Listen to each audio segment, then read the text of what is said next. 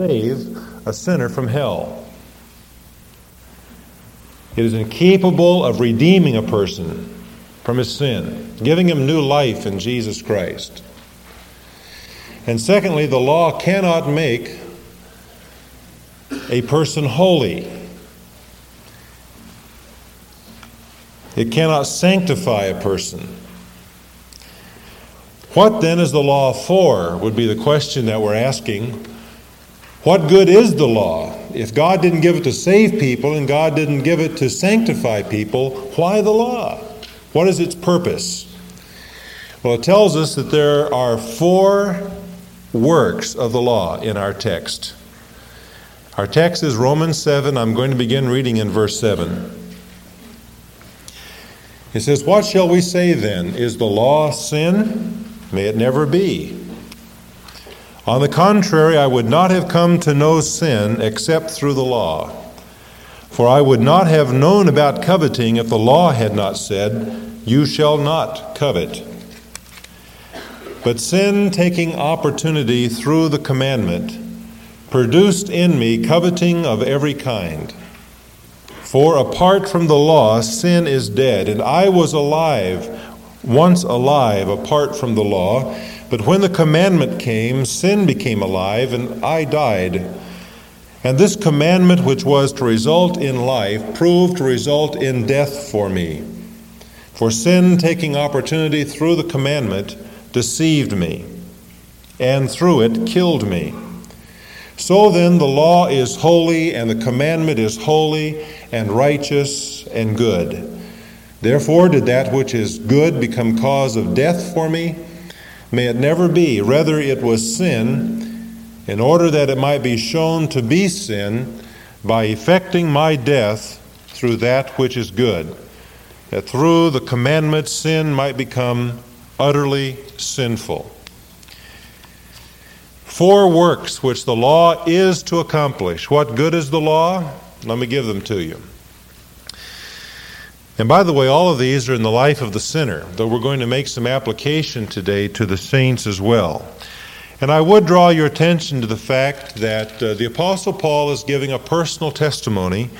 Beginning in verse 7, he starts using this personal pronoun, I.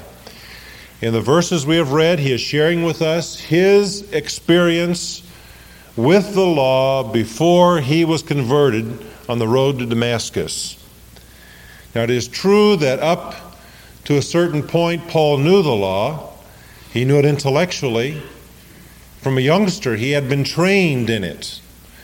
But there came a time when the law did a deeper work in his life. He shares with us very transparently his own experience. The first work of the law is that it reveals sin. The apostle tells us his own experience. I would not have known about coveting if the law had not said, "You shall not covet." Now, he knew the commandment before that, but the commandment about coveting was never personally applied to him. That is, he never experienced conviction in his own heart about it until a certain point when the Spirit of God began to use the law to reveal his personal sinfulness. And after that, Paul could never be the same again. Up to that point, he could boast about the fact he had kept the law externally, as people would look at him. And yet, the Spirit of God now shows him that internally he is vile and perverse. He is corrupt and wretched. And that's what he means when he says, I would not have known about coveting. He would not have known personal conviction for his sinfulness if the law had not revealed that specific sin in his life. I believe a person cannot be saved until he first comes to the point of recognizing his sin. He must be able to do more than theologically define it. Paul could have done that as a youngster. He must come to that place when he senses his personal undoneness before God. He has to come to that spot when he senses his shame and his unworthiness before the holy God of the universe. A man cannot simply say, well, I think I'll try Jesus. I've tried everything else. He can't say, well, Jesus sounds like a good way to go. I'll put him on the shelf with the rest of my gods. No way. A man has to come to the place of his personal bankruptcy before God and turn in faith to Jesus Christ. The law must reveal his personal sinfulness. But the law does more than do that. It also revives sin. Verses 8 and 9. There was once when Paul felt alive himself, when before the law had done its work in him. That is, he was alive to his own righteousness, and he felt pretty good before God. But then the commandment came, the law came to him, and the result was that sin within him, which he had not recognized to that point, sprang to life. It was aroused by the law. The prohibition only caused coveting within him to explode. Apparently, the commandment revealed one sin of coveting, and when Paul recognized that, suddenly the curtain was drawn back and he saw his heart as it really was, defiled with coveting and every other kind of sin.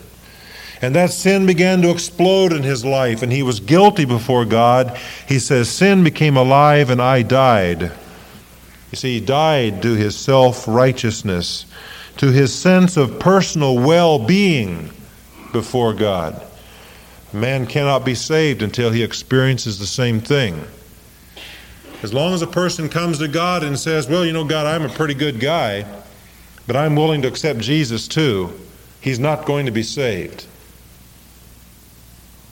He must come to God as Paul did, recognizing death to his own self-righteousness. He must die to what he thinks is good about him, those meritorious things, those pluses. He must die to those, recognize that they are but, as Paul says, loss, and that he needs Jesus Christ to be saved. Have you ever done that? Or are you still dealing with sin and trying to hide it and push it back into the closet rather than confessing it, repenting of it, and trusting the Savior? Let me apply this to a Christian for a moment. Because you know there are Christians who think that having been saved by grace, they can now best please God by keeping rules. That's called legalism. They think that they can become holy, that they even grow in Christ by keeping certain man-made, often cultural standards and rules. And some may even go to the point of saying, well, I have to obey the Mosaic law in order to please God. That is what the Bible calls legalism. And I'd like you to know that legalism will never lead a Christian to true holiness. Actually, when a person turns to legalism, what it does is to arouse the sin principle that still is within him, and it only creates more problems for him. The Galatian believers are an illustration of this.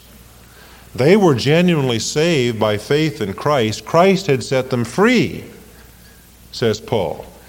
But then they voluntarily submitted themselves again to rule keeping. And they said, now if we're going to please God, we've got to obey the law of Moses. We've got to go back and do these things as Christians if we're going to please God. They were very legalistic. And you know what that produced in them? Biting and devouring, and they consumed one another.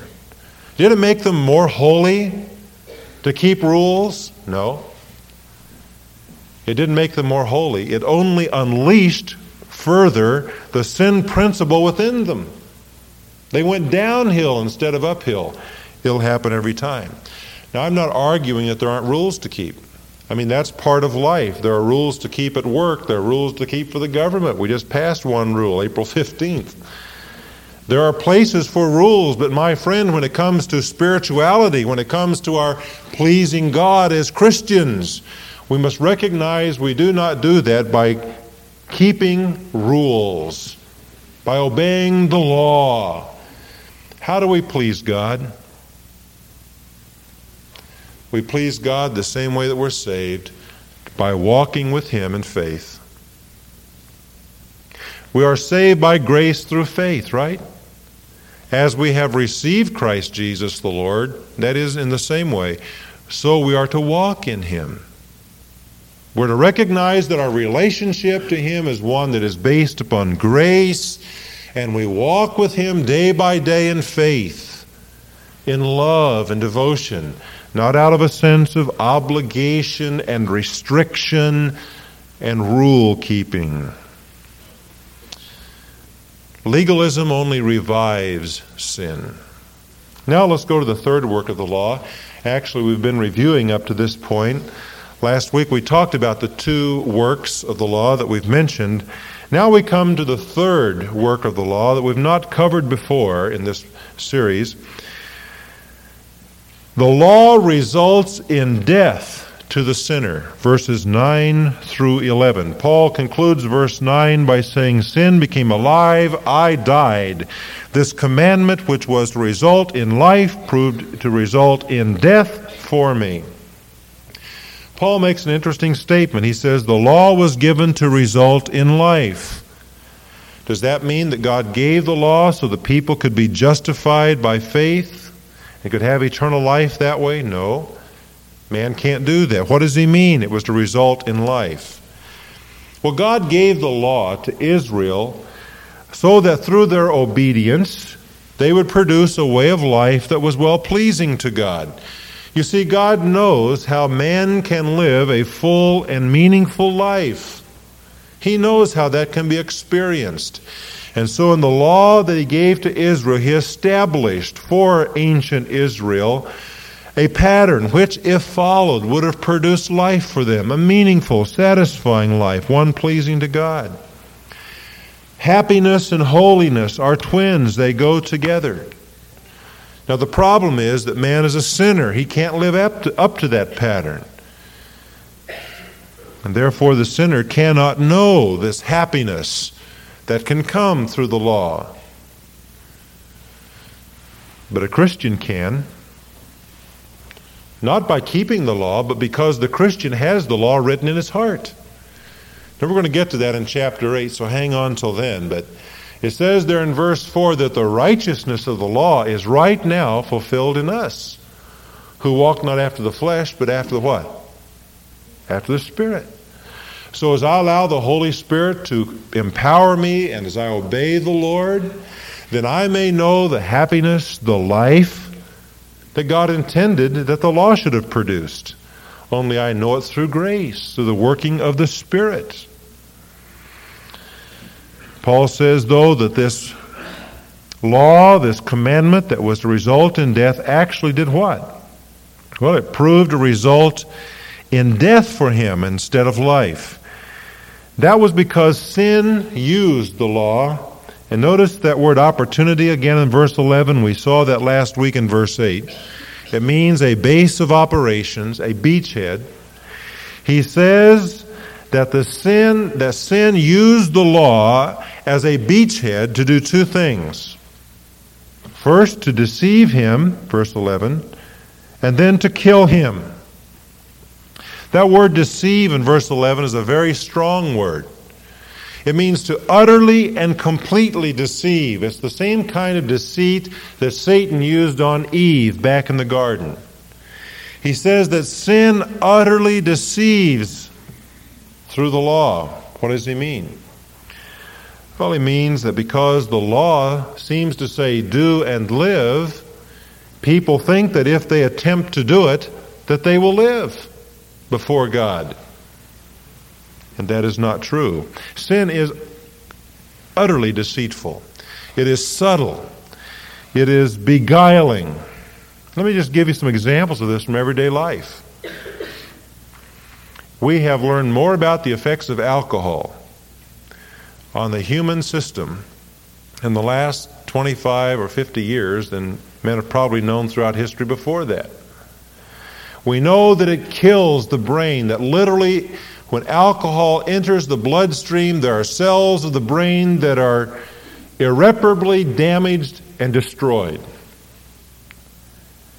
We know what it does to the liver and other parts of the body.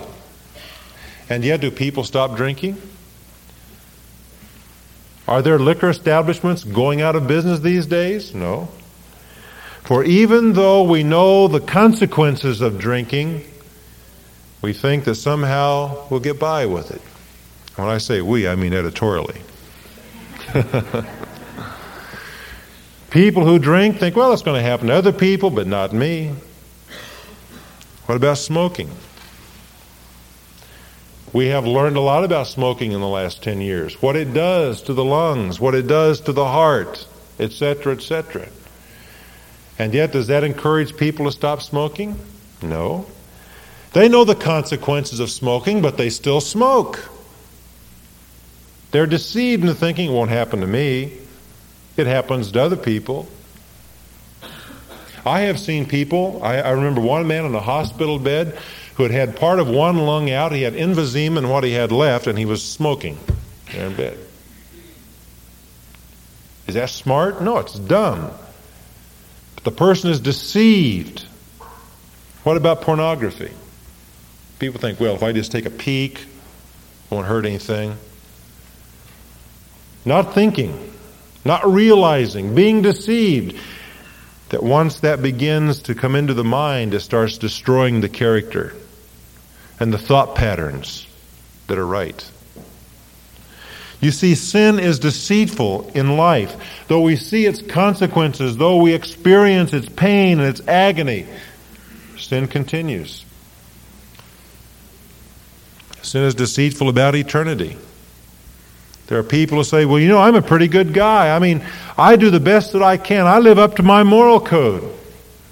Not God's, but his own. He says, surely God couldn't send a person like me to hell. Why, it's ridiculous to think that I would go to judgment. No intelligent person could believe that God would send a nice person like me to hell. He's deceived by sin. There is a way which seems right to a man, but the end thereof are the ways of death, says Proverbs 14:12. Sin is deceitful. And sin can even use the law to deceive. As we've said, the law seems to say do and live. And sin deceives the human heart into thinking that it can do and live. It deceives a person into thinking that as long as he doesn't do the deed, he's not guilty before God. But the fact is, as Jesus said, if a man thinks it in his heart, he's guilty of it before God. Sin uses the law to make us think that it will deliver one thing when in truth it delivers the other. We think that it will bring us life, and yet it brings us death. Sin used the law to kill Paul as well as deceive him. That's why in 2 Corinthians 3:16 the law is called the ministry unto condemnation. Why is that? Because the law delivers the sinner to judgment, to death. Paul was alive once, but when the law did its work, he died. Sin brought him into condemnation. He was ruined and devastated. What he thought was pretty good about himself before, he suddenly saw as rags before God.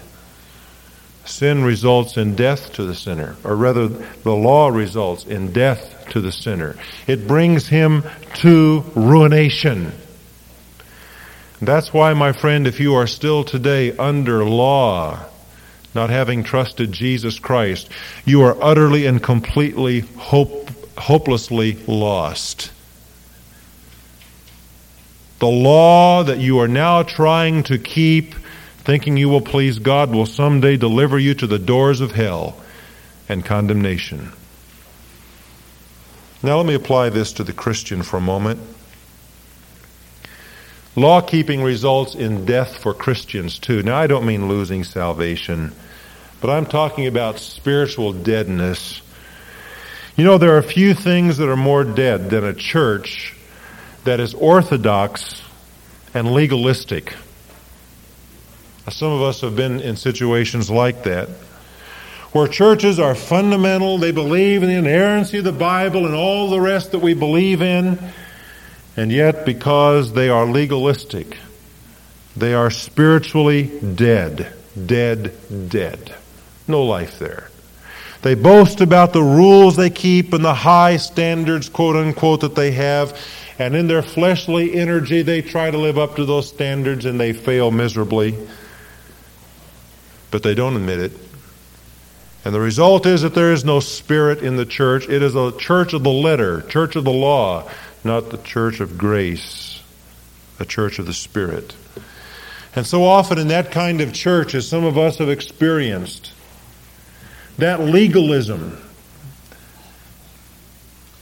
causes members to judge one another. The other guy is not doing what he ought to do. Now, don't worry about me, but he's not doing what he ought to do. He's not living up to the standard he ought to live up to. And that finger-pointing begins, and condemning each other begins. And that results in fights within the church. And the fights finally mature into splits. And it leaves everybody bitter. Some of you know exactly what I'm talking about because you've been to that kind of a situation. Been through it.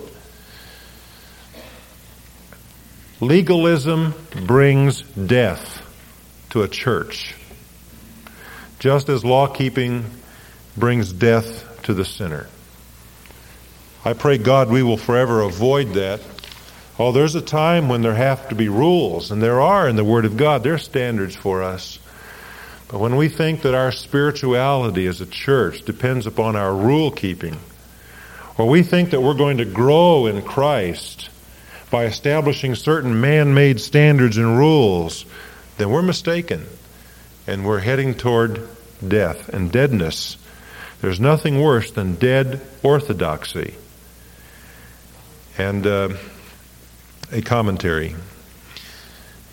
The news media is very keen on this and love to portray dead orthodoxy, which is harsh and which is condemning, as being what fundamentalism is all about. So that today that term is used of that kind of legalistic Christianity. I deny that. I am not ashamed of the term fundamentalist. It's too bad that it's been twisted and applied to a certain group of people that are very legalistic.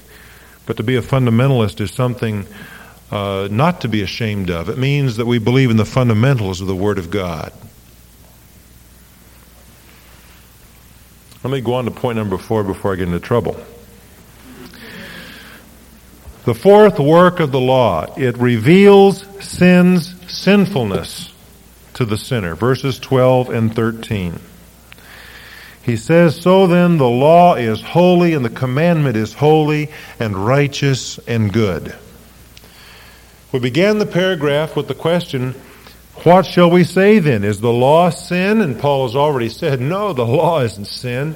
And here he clearly says the law is holy and righteous and good. Now he uses 3 terms there. This law that brings the sinner to the point of condemnation, this law, he says, is holy. In other words, it comes from a holy God. And it's holy because it searches out sin. It probes, it puts the spotlight on. Actually, the law is the opposite of sin because it shows up sin. And he says the law is righteous. In other words, it's just. It lays just requirements upon men. It condemns sin righteously and justly. Sin should be condemned. Now, sin likes to tell us that the law is unfair, that God is unjust in condemning us. That's part of its deceit, you see. The sin tells us God isn't fair to do that. God isn't that kind of a God. But the law is absolutely righteous. In fact, the law warns us in advance what the consequences are for disobedience. That's just. That's righteous.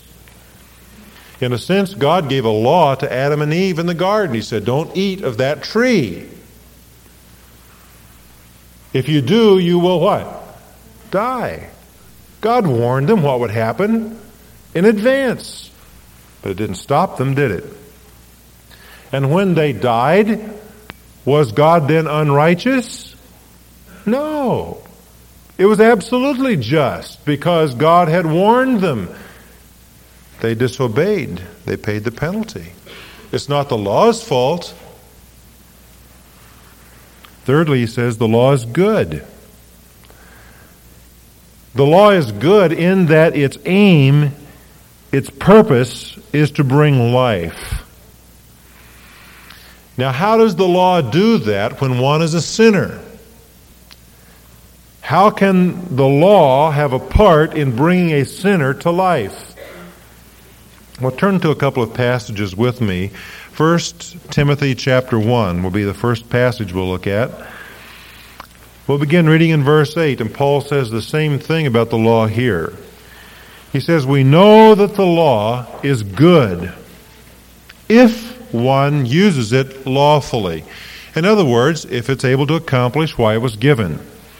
Realizing the fact that law is not made for a righteous man, but for those who are lawless and rebellious, for the ungodly and sinners, for the unholy and profane, for those who kill their fathers and mothers, for murderers and immoral men and homosexuals and kidnappers and liars and perjurers, and whatever else is contrary to sound teaching. By the way, it could not be more clear there, could it? That the sins that are mentioned are in contradiction to the Word of God. Now he says the law was given so that those kinds of things can be exposed and revealed. That's why the law was given. By the law comes the knowledge of sin. Now with that background, turn to Galatians chapter 3, and it is said here so clearly that a child can understand it. Why is the law good? Well, he tells us in Galatians 3, beginning in verse 19, why the law then? I'll tell you. He says it was added because of transgressions, having been ordained through angels by the agency of a mediator, until the seed should come to whom the promise had been made. Who is that seed, by the way?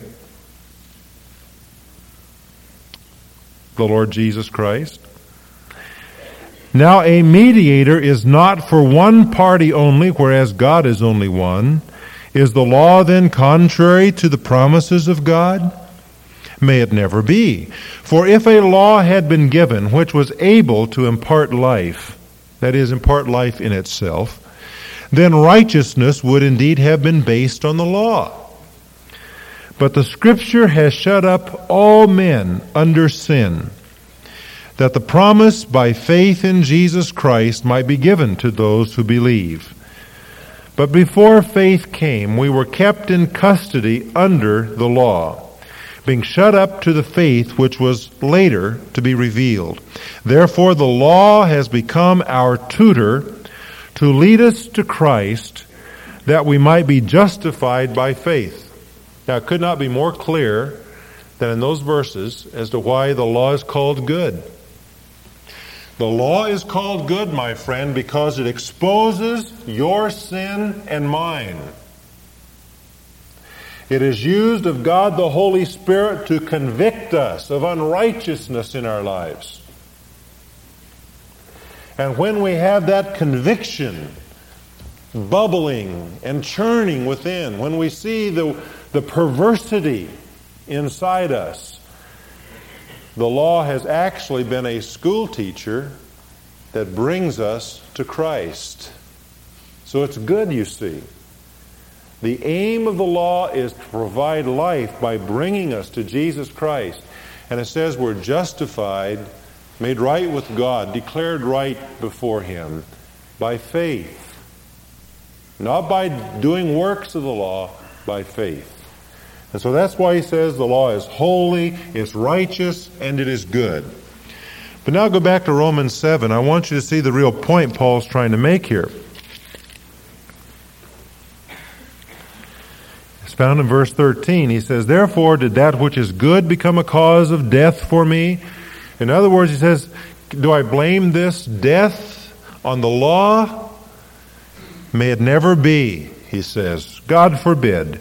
Rather, it was sin. That's where the blame belongs. It was sin, in order that it might be shown to be sin, by effecting my death through that which is good, that through the commandment sin might become utterly sinful. I believe Paul's main point is this. Sin is so evil that it takes what God meant for man's good and uses it to bring him to death. The real nature of sin is in this exposed. It's perversity. It takes what God intends for good, twists it, and uses it to condemn man. The law isn't to blame, but sin is to blame. It's important that we understand how sinful sin is. That's why I think that we need more preaching about the law, about God's standard of holiness, because that's what the law is. It is the revelation of God's moral standards, His holiness. We need more preaching about that so that we can understand how utterly sinful sin is. I believe that we as a church need to preach about sin and against sin and be specific about it. We need to be confrontive with sin, because until we see sin's wickedness, we will not oppose it.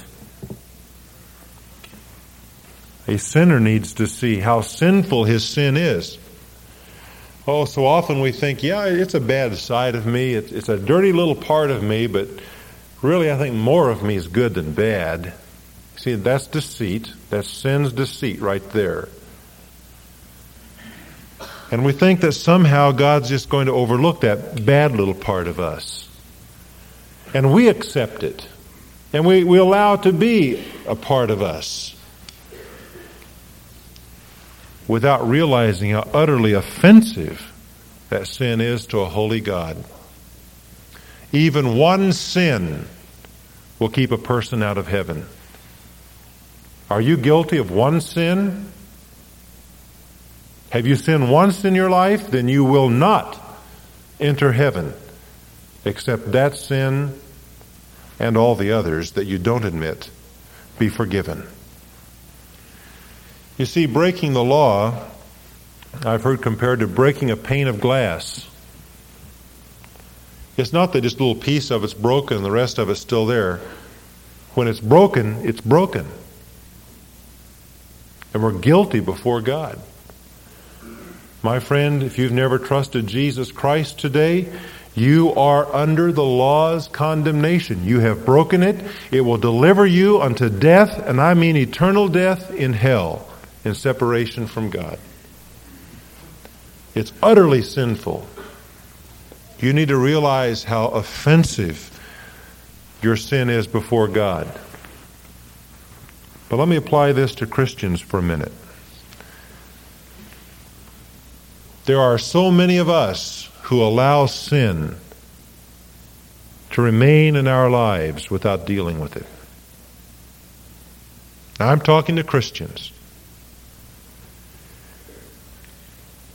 There are too many of us that have little pet sins that we feed and nurture in our lives. Oh, outwardly, we've got it all together. See, we come to church, we sing the hymns, and beautiful Christian.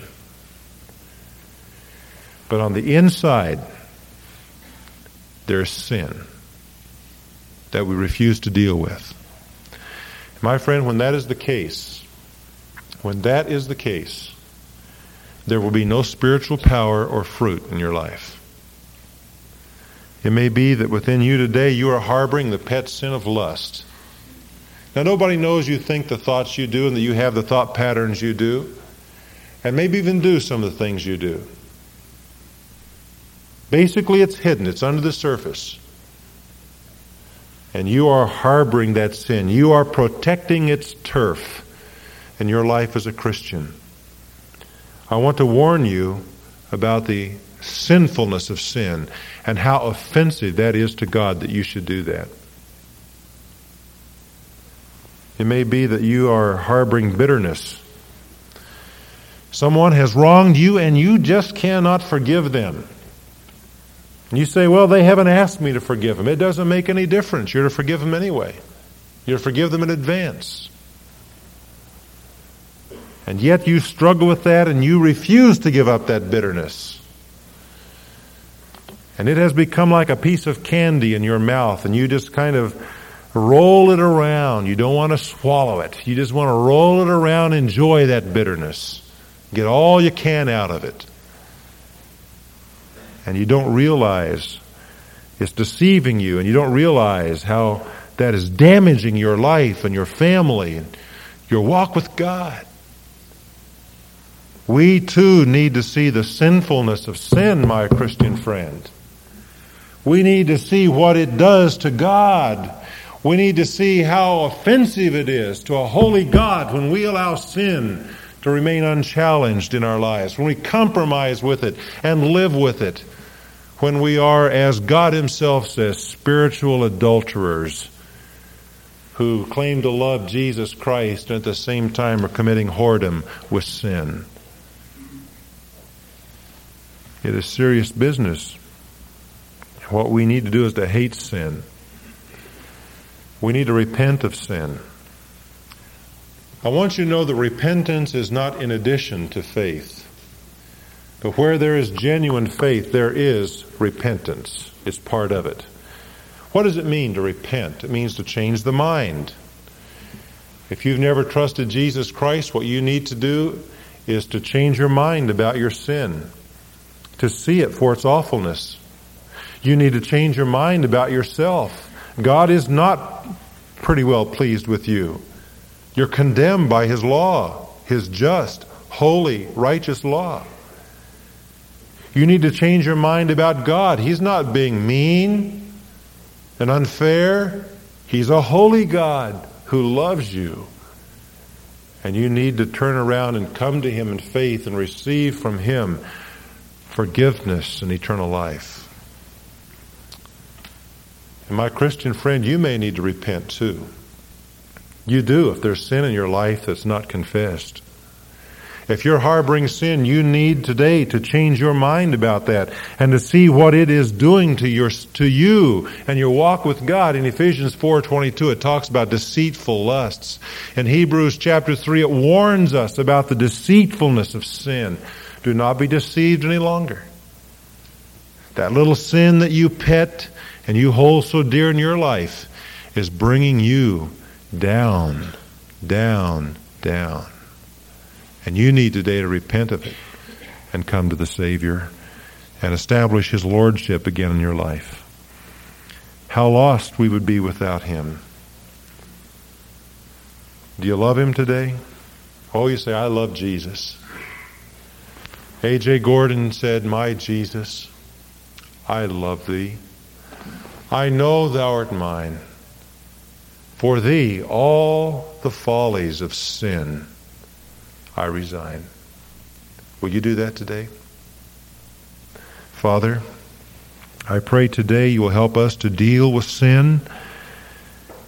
May it be exposed in our lives for the enemy that it is. I pray that the Holy Spirit will press hard upon our hearts and will bring us to the place of repentance this day for our sakes. And in Jesus' name I pray. Amen.